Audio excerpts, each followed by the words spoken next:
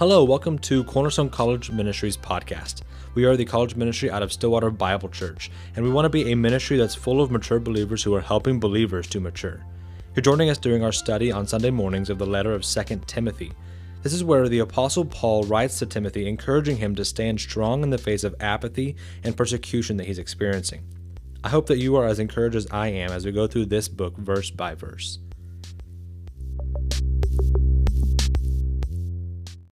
Now we're going to move on to the final part of Paul's final letter. So 2 Timothy, turning your Bible to 2 Timothy. This is Paul's final goodbye. Today we're going to look at the last few verses of the letter. But then we're going to go kind of over a review of it. So we're going to be in the last page that you have in your Bible of 2 Timothy.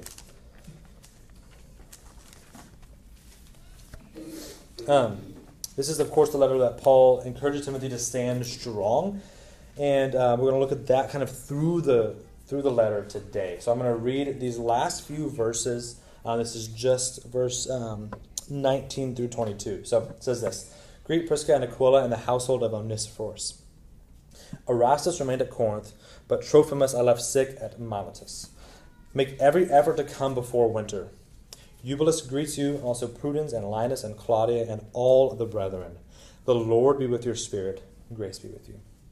Let's pray.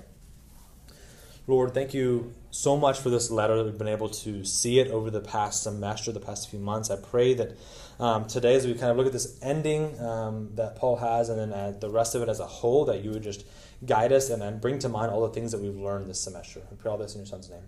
Amen. So we start off, right? We start off here, and we have greet Prisca and Aquila.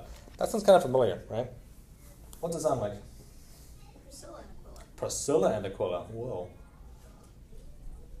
Same people, right?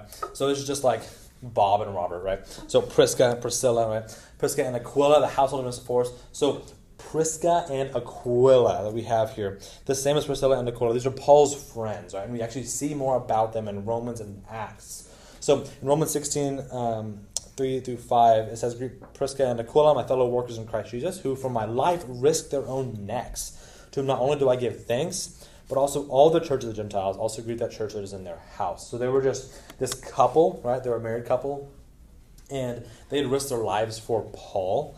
And also the whole churches of the Gentiles give thanks for them, right? Like they're a big deal.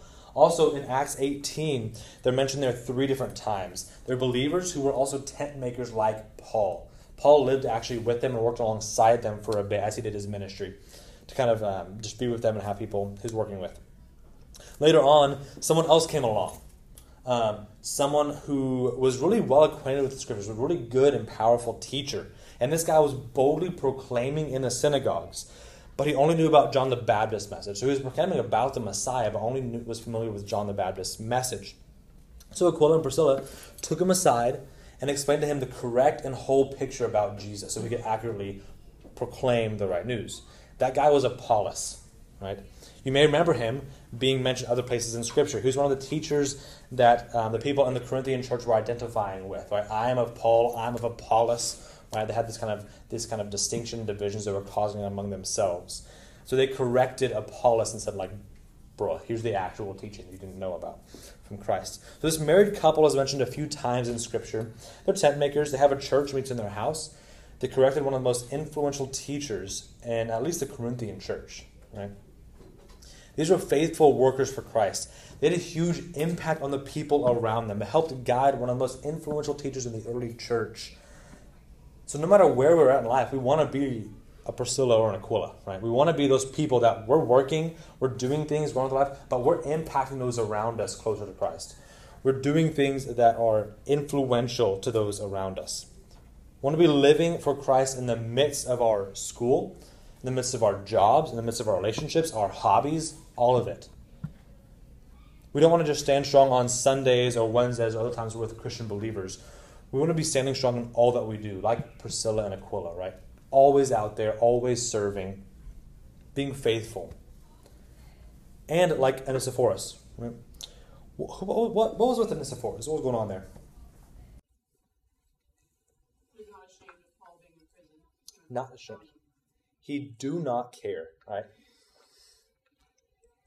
Everyone's ashamed of Paul. Everyone actually abandoned Paul whenever he was arrested. But his force searched for Paul every time he was in Rome to find him and refresh him, encourage him. No matter what the culture said about Paul, he was going to go and find Paul and encourage him.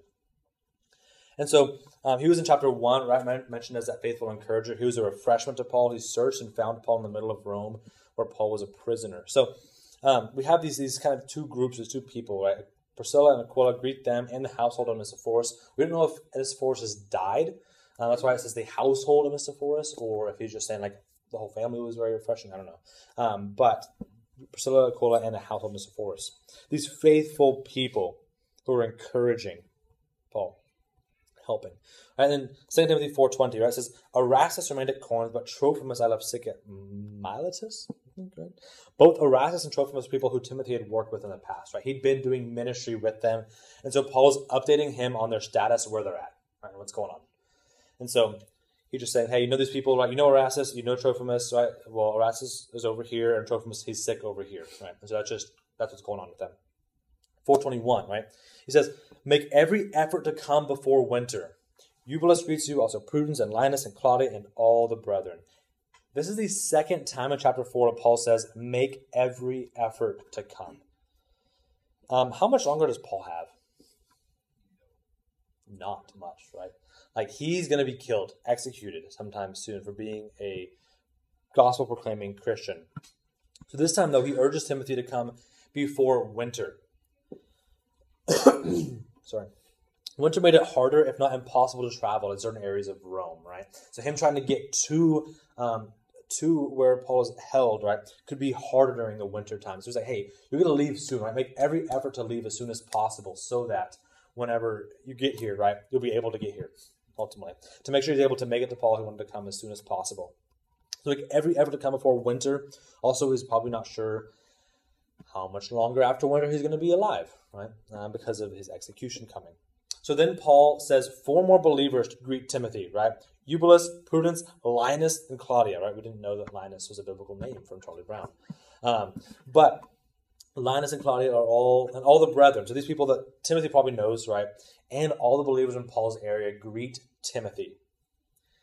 Actually, Linus is mentioned by the historian Irenaeus as the next leader of the church in Rome after Peter and Paul's deaths. So after Peter and Paul die, Linus is this guy who kind of leads Rome, the Roman church at least, not Rome itself. And then we end with 4:22. The Lord be with your spirit, grace be with you. Lord be with your spirit. So just like we saw last week, right? Everyone else abandoned Paul, but the Lord never abandoned him. The Lord remained faithful. The Lord be with your spirit. Remember from chapter 1, verse 7, right? The Lord's not given us a spirit of timidity, of a fear, but of power, love, and discipline. So he's saying, the Lord be with your spirit. Remain faithful, Timothy. The Lord be with you, and grace be with you.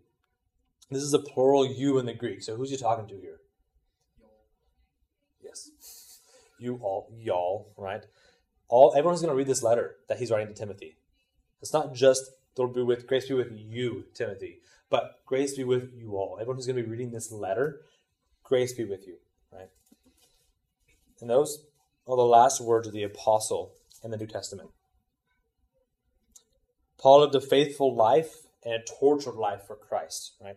But he was able to stand strong because he relied on the word of God. He stood strong no matter what he was up against because God stood with him. Right? The Lord stood with him.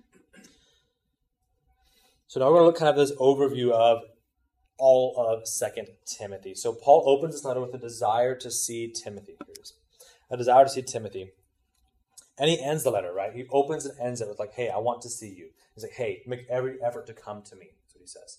So chapter 1, we see here, right? He reminded Timothy, or he wants to see Timothy, remembering the faithfulness of Timothy.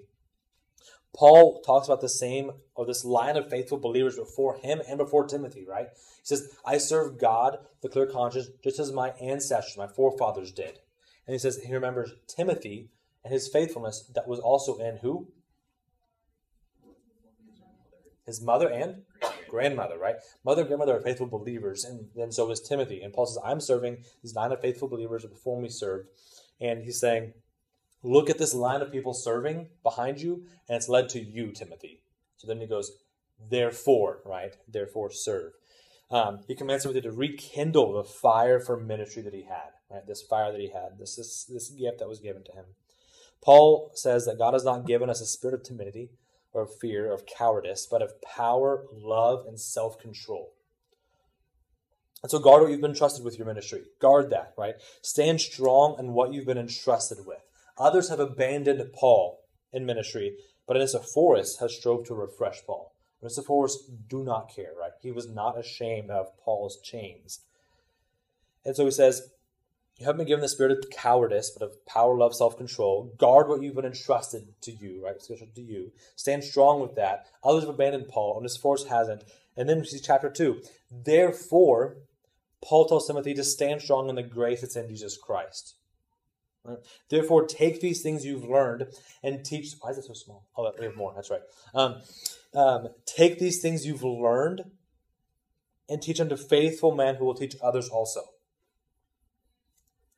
Why do you think he talks about teaching it to faithful people at the beginning of chapter 2? Well, Paul's about to die, number one. And so when Paul's gone, Paul can't preach Paul anymore for Jesus. And so it's up to Timothy to preach Jesus. And if anyone's going to do it after Timothy's dead, they better be faithful. Definitely. Why do you think he does it right at this part of the letter? Because there are unfaithful people in the church. Right before that, he says, everyone's abandoned me, right? All of these people abandoned me except for Onesiphorus. You, therefore, stand strong and pour into faithful people who will then pour into others also, right? Find people who are going to be faithful to teach others. And that's his emphasis. Because these people, they were there and then something bad happened and they're just poof, right? They're all gone. They abandoned Paul. He says, find some faithful people to pour into, right? So we contrast the people who abandoned Paul with those faithful people he's telling Timothy to pour into. And then he says, suffer as a soldier, as an athlete, as a farmer, right? And so he says, as a soldier, you're not concerned with the everyday things of life. You're trying to please the one you're serving. As an athlete, right, you only get the prize if you compete according to the rules. Right? We have to know the Bible, know how we're supposed to live so that we can compete as an athlete, right? And as a farmer, he says, a hardworking farmer has the right to get the first fruits, right? To get the reward of his labor, of the produce. And so, as a soldier, right, we want to fight the good fight, right? We want to finish the course, continue going by the rules, and keep the faith, maintain our faith that we have, right? And then Paul says, remember that Christ is risen from the dead and a descendant of David. Resurrection and reward, right? Christ risen from the dead, he has power over death, right? And he also raised us from the dead. And then, descendant of David, he will reign, and if we are faithful, we'll reign with him, right? And so we have those two things correlate, right? Christ raised from the dead, we'll reign with him if we live faithfully. Those are those first-class ifs, right? If we died with him, we will live with him. If we endure, we will reign. If we deny him, he will deny us. If we are faithless, he remains faithful. He cannot deny himself, right? All first-class ifs. So if we died, and we did, then we will be raised. If we endure, and he's saying if this happens, and if we do this, right, then we will reign. If we deny, he'll deny us. Deny us what? Reigning, right? Yeah, the rewards. These two kind of go together. If we are faithless, he's still faithful because he cannot deny himself. When we place our faith in Christ, what do we get? Eternal life, right? If he says, okay, yeah, you have eternal life, and then later on, like, you know what? I don't believe. Then what happens? We lose the eternal life, right? Well, no, that does not make sense, right? How do you lose something that's eternal? If you can lose it, it wasn't eternal to begin with. You didn't get eternal life. You got life for a little bit, and he just cut it off, right?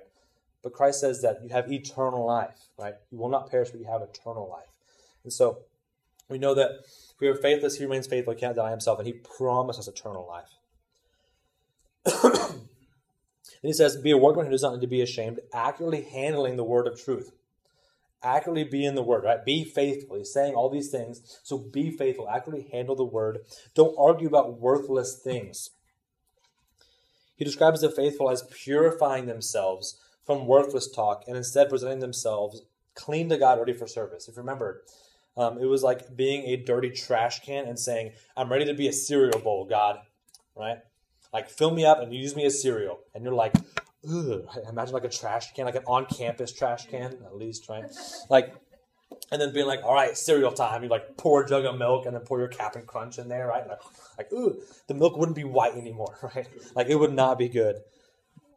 But we need to analyze our lives so we can serve more adequately.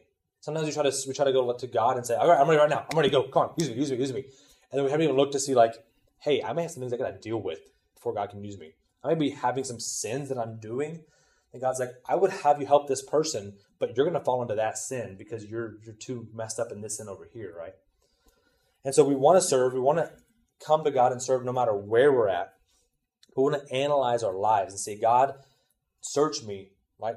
Take away this wicked way from me so I can serve you even better. Paul says, don't argue, but be kind, patient, able to teach, gently correcting those that are against us. And then stand strong against false teaching. Chapter 2 was a long one. There's a lot more verses in that one. And then chapter 3, right? He says, stand strong against false teaching, but difficult times will come, right? But no matter what, it's going to be bad. Paul wants Timothy to know difficult times will come because men are going to get worse. People are going to get worse and worse. This is where that chiastic came into play, right? Where the center and most important word was slanderers. This is where we have like, they're like this, and then they're like this, and then they're like this, and then they're like this, and then they're like this, and they're like this, and then there's like this, right? And this was, I'm going in the Greek, so sorry. Oh no, I don't have enough room. Diabolos, right? Which is diabolical. So it's this idea of like malicious slandering, ultimately. And so he says these are these false teachers, and they're described there. But it says Timothy followed Paul's example, right? God rescued Paul out of all of his persecutions. And Paul even says everyone who desires to live godly will be persecuted because the world's getting worse and worse. So if we're staying right here being faithful and the world's slowly getting worse, we're going to stick out more, right, if we're being faithful. And so persecution, therefore, is going to get worse and worse.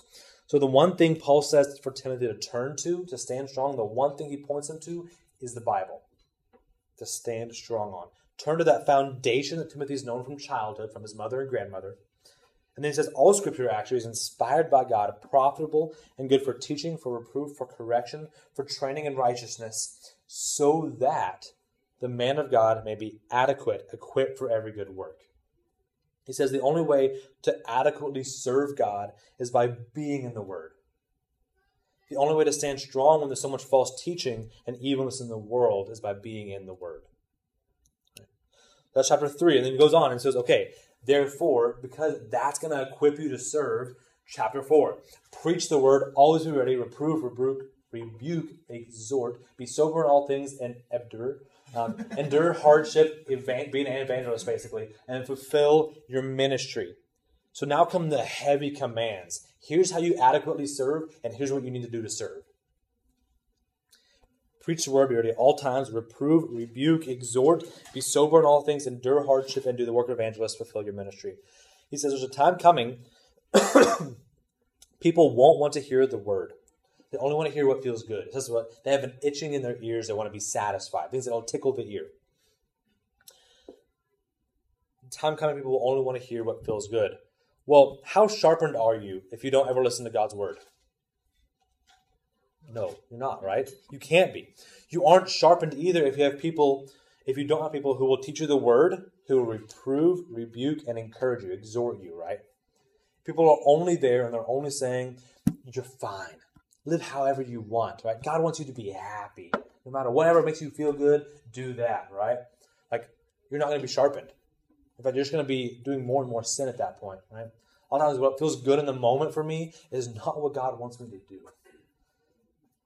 And so if you aren't in the Word, right, and you aren't in the Bible, you don't have people who are teaching you the Bible, reproving you, rebuking you, encouraging you, then you aren't going to be sharpened. Paul has lived his life, he says, serving God, right? He is being poured out as a drink offering. He's encouraging Timothy to live this way, but he's saying, hey, I'm done it, right? I'm done. At this point, it's over. He knows he's going to be rewarded for his service. He's fought the good fight. He's finished the course. He's kept the faith, like an athlete, or like a soldier, an athlete, and a farmer. He's being poured out as a drink offering. All of him, his whole life, he's like, I gave it to God, right? So now, before he departs from the earth and goes to be with God, goes to be with his Savior, he asks Timothy to come and see him. Or chapter 4, sorry. Oh, we're on chapter 4. Look at that. All have deserted Paul except for one person. Who is it?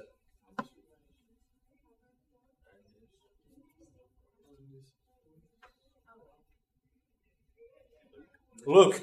Hey, there you go. Luke is the only one, right? Luke, who wrote Acts and Luke, right?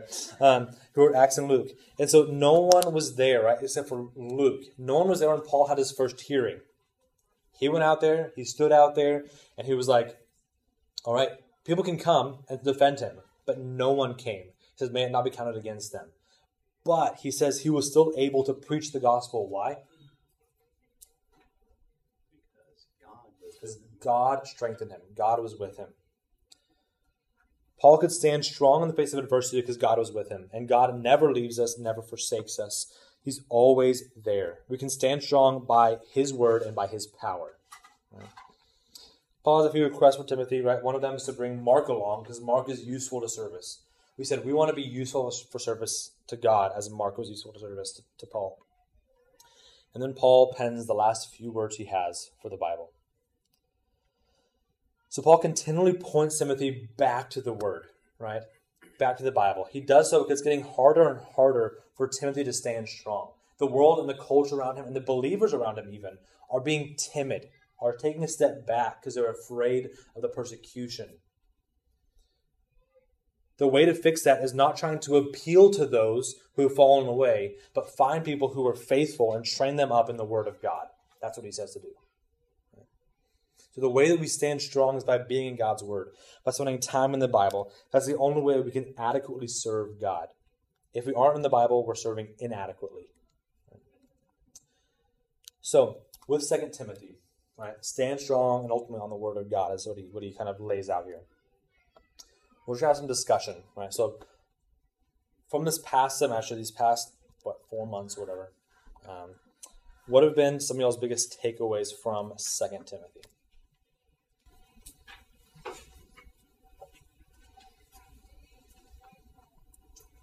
I know for me, it's been good to see just like the emphasis on reprove, rebuke, exhort, encourage, like say the hard thing because like guess what? You're disobeying the Bible. You're not. And that's kind of been a dull life to me because I don't like telling people what they don't want to hear. And that's probably been my biggest takeaway is not being the kind of person who tickles the ears, but being the kind of person who's like, hey, like you really are doing really good in these areas. And in these areas, you're really not.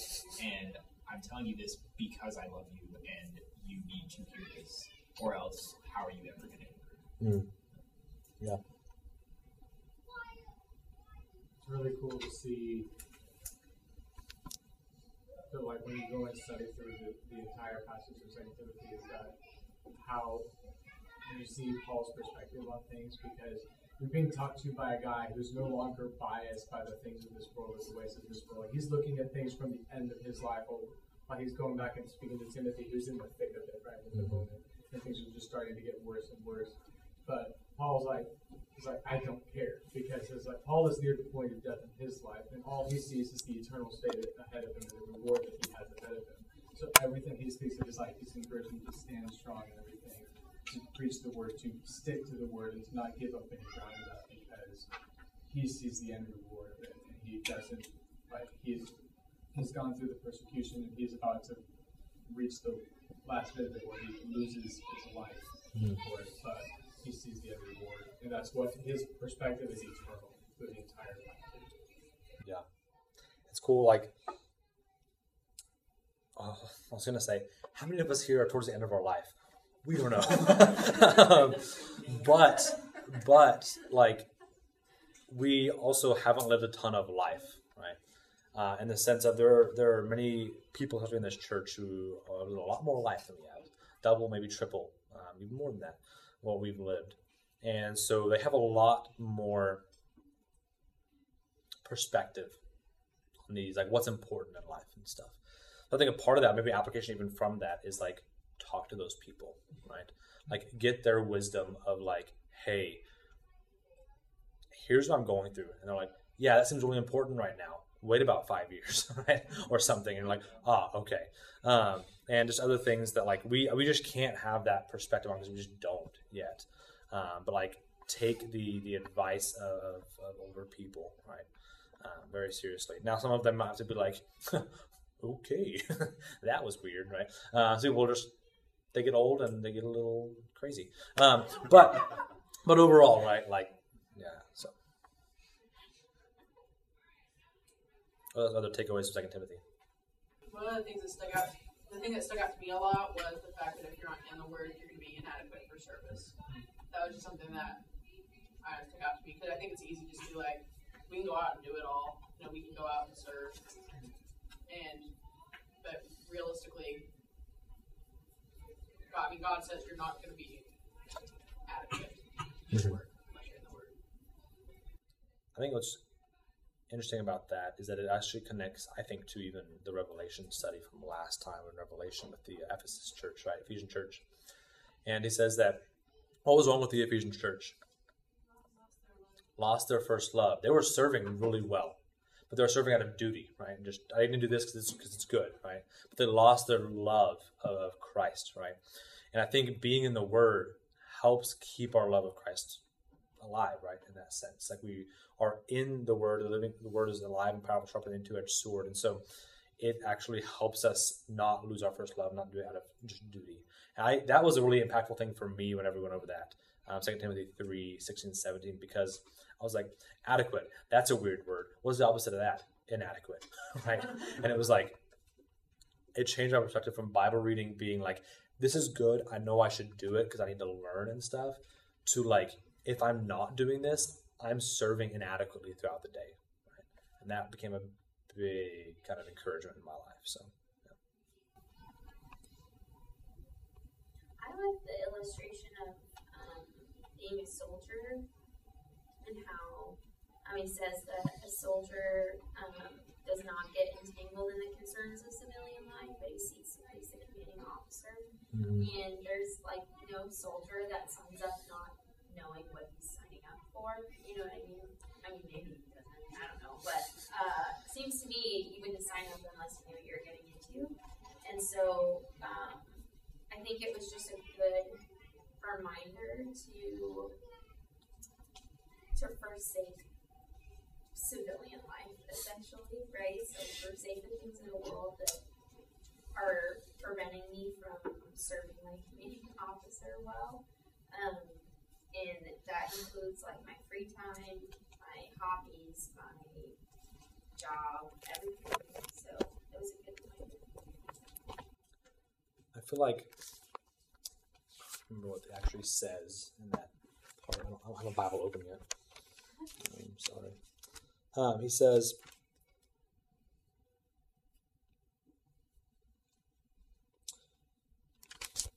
he is not entangles him. No soldier in active service entangles himself in the affairs of everyday life. So please the one who's enlisted him as a soldier. And it's like sometimes we can make ourselves or let ourselves become so entangled in the worldly things that are like maybe kind of important, right? But we let them entangle us rather than just being something we have to do. Sometimes I think an application that's maybe an offshoot application is like, how concerned and worried do we get by these things that don't eternally matter, right? Like, here's a good example. Finals, right? Like, how concerned are we with getting the right grade we need more than we are with being faithful to God during this time. Faithful in our studies, right? Being faithful in our studies, faithful to do the best we can for God's glory, and not so worried about, I have to get this grade, but rather I have to be faithful to God in my studies, right? It can be really easy to say, God wants me to get an A. And it's like, I mean, maybe that's what you're able to do, but God would rather you love people and serve him faithfully during this time and get maybe a B than get an A and be hateful towards those around you and close everyone out, right? And so I think it's so easy to get so focused and entangled in this everyday life that we have, things that are important that we should give time to, but have the wrong perspective on, right? Like a soldier has to get food, right? Whatever kind of stuff. That's what he's all entangled about is, what food am I getting? How am I going to get it? What am I going to do? Am I put ketchup or mustard? I don't know, right? It's like, no, right? Like, just serve the one who is enlisted you and stuff. So, yeah, it's good. Looking through Kaylin at Mandy. So.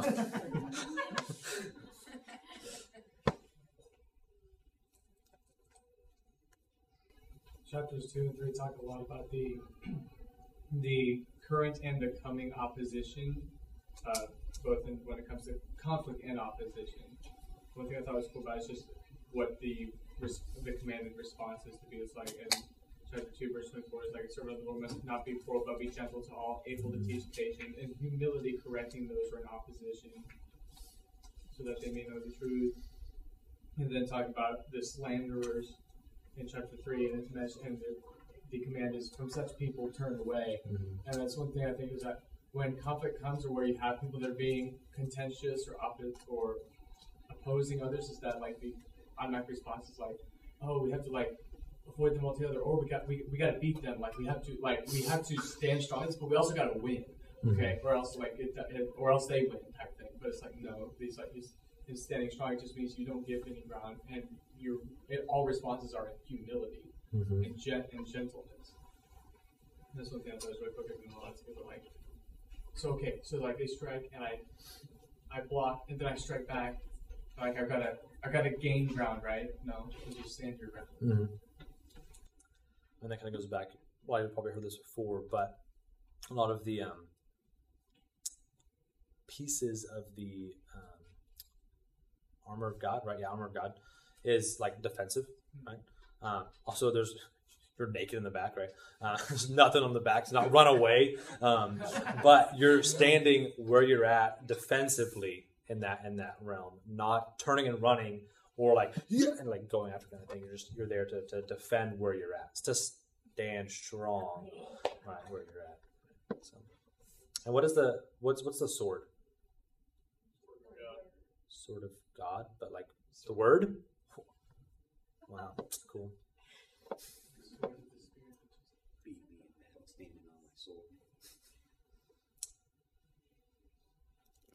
think that there's just a lot of validity that's provided. Just throughout 2 Timothy 3:16. All Scripture is God-breathed and useful for teaching, correcting, rebuking, and training.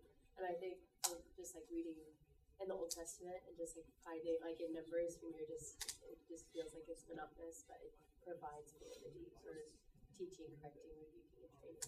And so it's just beautiful to see like where you can find that like application throughout everything. Yeah, it's some Old Testament passages are hard.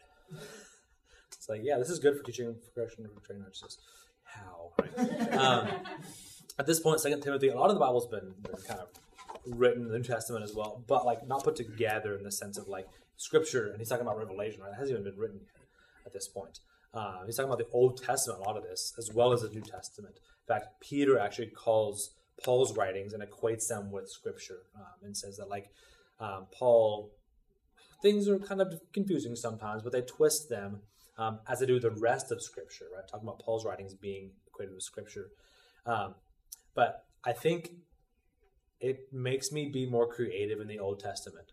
Not in the sense of like, I'm going to create meaning out of this, but like, I was curious how many people before God said, hey, to the Israelites, you're all going to die because you were unfaithful, but your sons will go in. I was like, how many people were there then? Because there's like numbers of how many people versus whenever they actually went into the land, 40 years later. And it was like almost the same number of people. And I was like, that's really cool. Like God kept his promise, and the same number of people actually went. Their sons actually went in the same number as were there 40 years ago. And so it's just really cool, like, to see God's faithfulness even through the numbers and stuff. So Yeah, I get that. I'm in like the minor prophets right now, and I read like the end of Nahum yesterday, and all of Nahum is basically like destruction for Nineveh. Like that's basically it. And I was like, what's even happening here? But then I was like, okay, 2 Timothy 3:16. Like, if this is in the Bible for a reason. Like, so I should at the very least read it and know it, and try to see what it meant for Israel then, and like how that's important to God's story. Because if I can figure that out, it'll provide context for a lot of other things. So even in places where it's, the God of destruction in Nahum, which I hold is the most intense book of the Bible so far that I've read. But like it's crazy, but it can provide context for some things that you didn't know about before. So even the minor prophets are worth reading. Even that scripture is profitable, right? Yeah.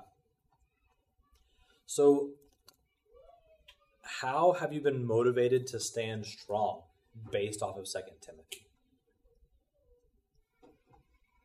I think in chapter 4, verse 6 and 7, for I am already being poured out as a drink offering, and the time for my departure is close. I fought the good fight, I have finished the race, I kept the faith. It's been encouraging, but also really convicting to me, because the longer that I've been a believer, the easier for me it's become to be apathetic towards the gospel. And for Paul to be able to be at the end of his life and be able to say that I've poured out my full life as a drink offering, and I fought the good fight, I finished the race, and like right after that it says like I'm going to be judged and I'm going to be rewarded, and like to be able to say that like with every stage of my life, like looking back, like being able to say, yeah, I've like tried to do a really good job with God's word and everything, and be as faithful as I possibly can. Like, I don't know if I can say that same thing as Paul right there. Yeah.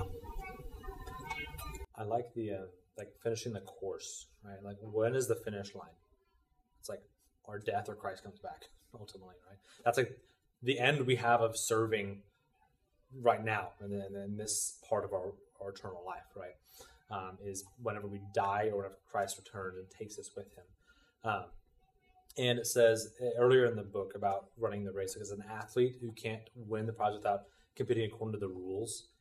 And sometimes I think that we think the race starts or the race finishes at some point before the actual finish line, right? Like the race starts once I get out of college. I don't have these classes anymore. I can finally start serving, right? That's when the start happens. Well, our finish may happen before we think the start happens, right? Like we may not make it to the end of college, and then it's like that's all the chance we had to serve God. That's the finishing the course, is like that we didn't even start it, right? And so it's so easy for us to kind of get in this mindset. Well, once I get to this point, then I can serve. Once I get to this point, then I'll be done serving, right? I'll be retired, and then I'm done, right?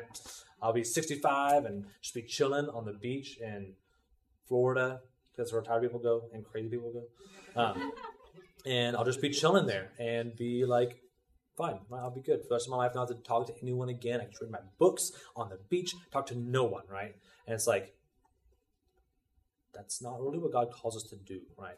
We're never out of commission for the Great Commission. We're always going to be in the commission, always trying to serve God where we're at until we finish the course. And so, yeah, being able to say like, yep, I've always fought the good fight on the right side of the fight. I've finished the course and I have kept the faith like all the way through. I've been faithful. Like sometimes I can't say that, right? And so it's a motivation to do that with his eyes on eternity, not on this temporal.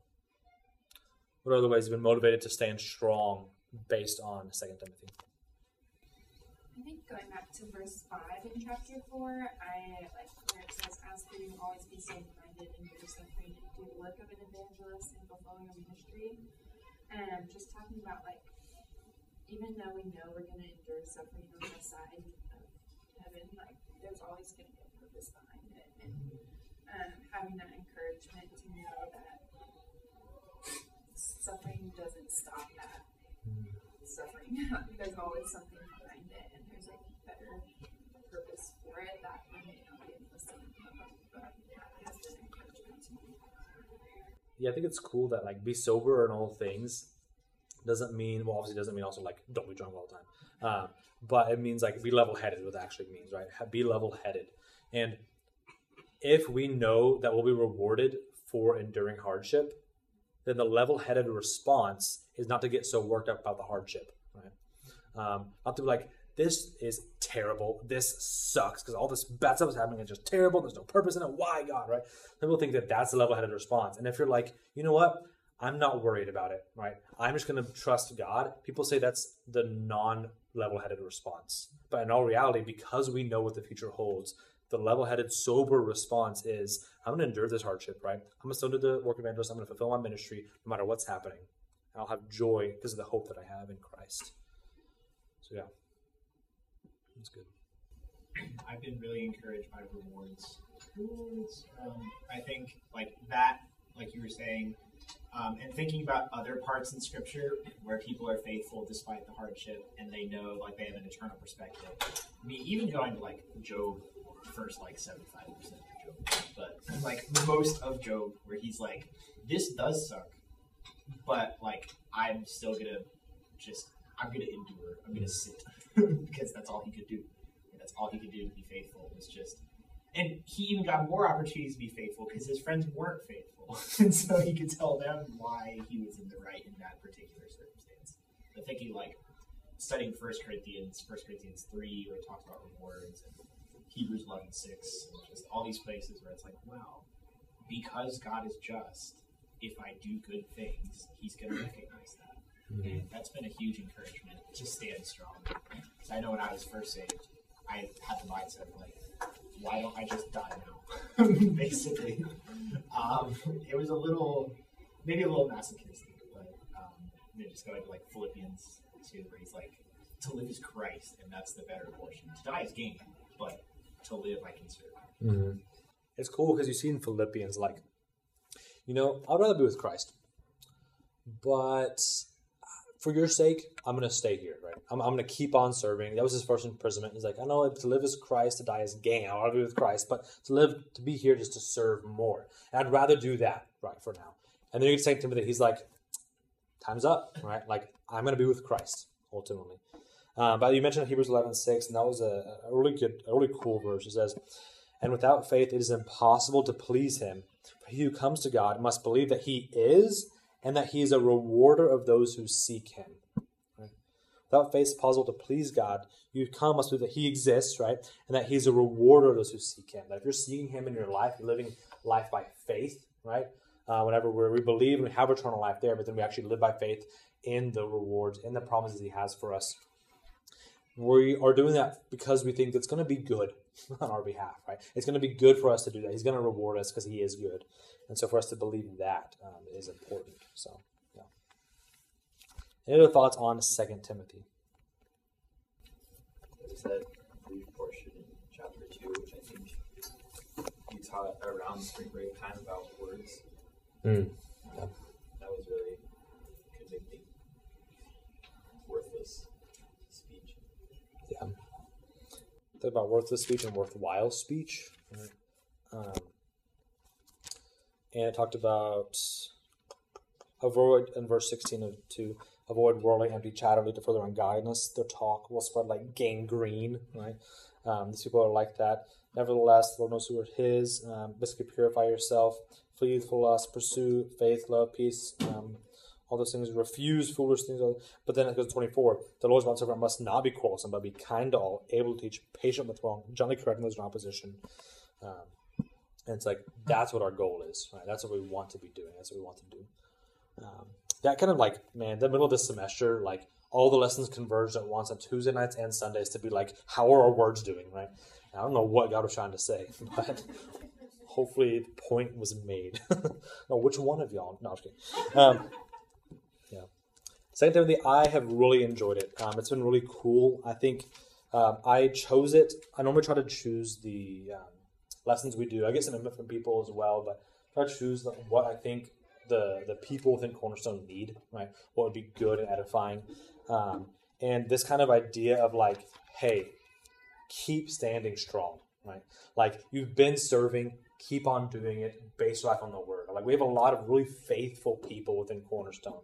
And so I was like, this would be a really good thing to just encouragement of like, hey, keep on going, keep on going. There's one thing that I think really kind of makes that a cool. Okay, here it is. In chapter 1, verse 12, right? He says, "For this reason I also suffer these things, but I am not ashamed, for I know whom I have believed, and I am convinced that he is able to guard what I have entrusted to him until that day." Right? He says, I'm not ashamed of this suffering, right? I know that I believed in Christ, and that he will reward me based on what I've done. He is able to guard what I've given to him. All of this toil I have is not in vain if I'm doing it for Christ. So it's such an encouragement to keep on going, right? Like, it can be hard during seasons of our life to actually keep serving God, but we know that he's faithful to reward us based on what we've done. So that is the end of 2 Timothy, right? So remember, we have finals feed after the baptism outside, so come back into this room after that, and then we will have after hours tonight, starting tonight. There are cards back there for after hours. We're going to take some to give to people. You're in an exam, and you're like passing over a card in the middle of the exam, right? Or you like have it use it as a note card, right? And then you're like, oh, whoops, right? No. But yeah, you can definitely take some of those. That'll be good. So I'll pray, and then we'll be done. Lord, thank you so much for this letter from Paul to Timothy that you have inspired and made profitable for teaching, for correction, for reproof, for training in righteousness. I pray that we would study it ourselves in the future still and look at it and get more things out of it than we got this semester. I pray for everyone in here and for myself as well that we would be able to stand strong in the midst of this generation that we have around us and this culture around us that's just going more and more downhill, that wants to hear things that make them feel good rather than things that are true and things that will build them up and edify them and sharpen them. I pray, Lord, that we would be able to do that by standing on your word, by being in your word and being adequate to serve you and to be accurately handling your word of truth that you have given us, Lord. Guide us, direct us, and we know that you will always be standing with us, Lord. So I pray that we would just rely on you and love you and love others the best that we can. We pray all this in your Son's name. Amen. Dismiss.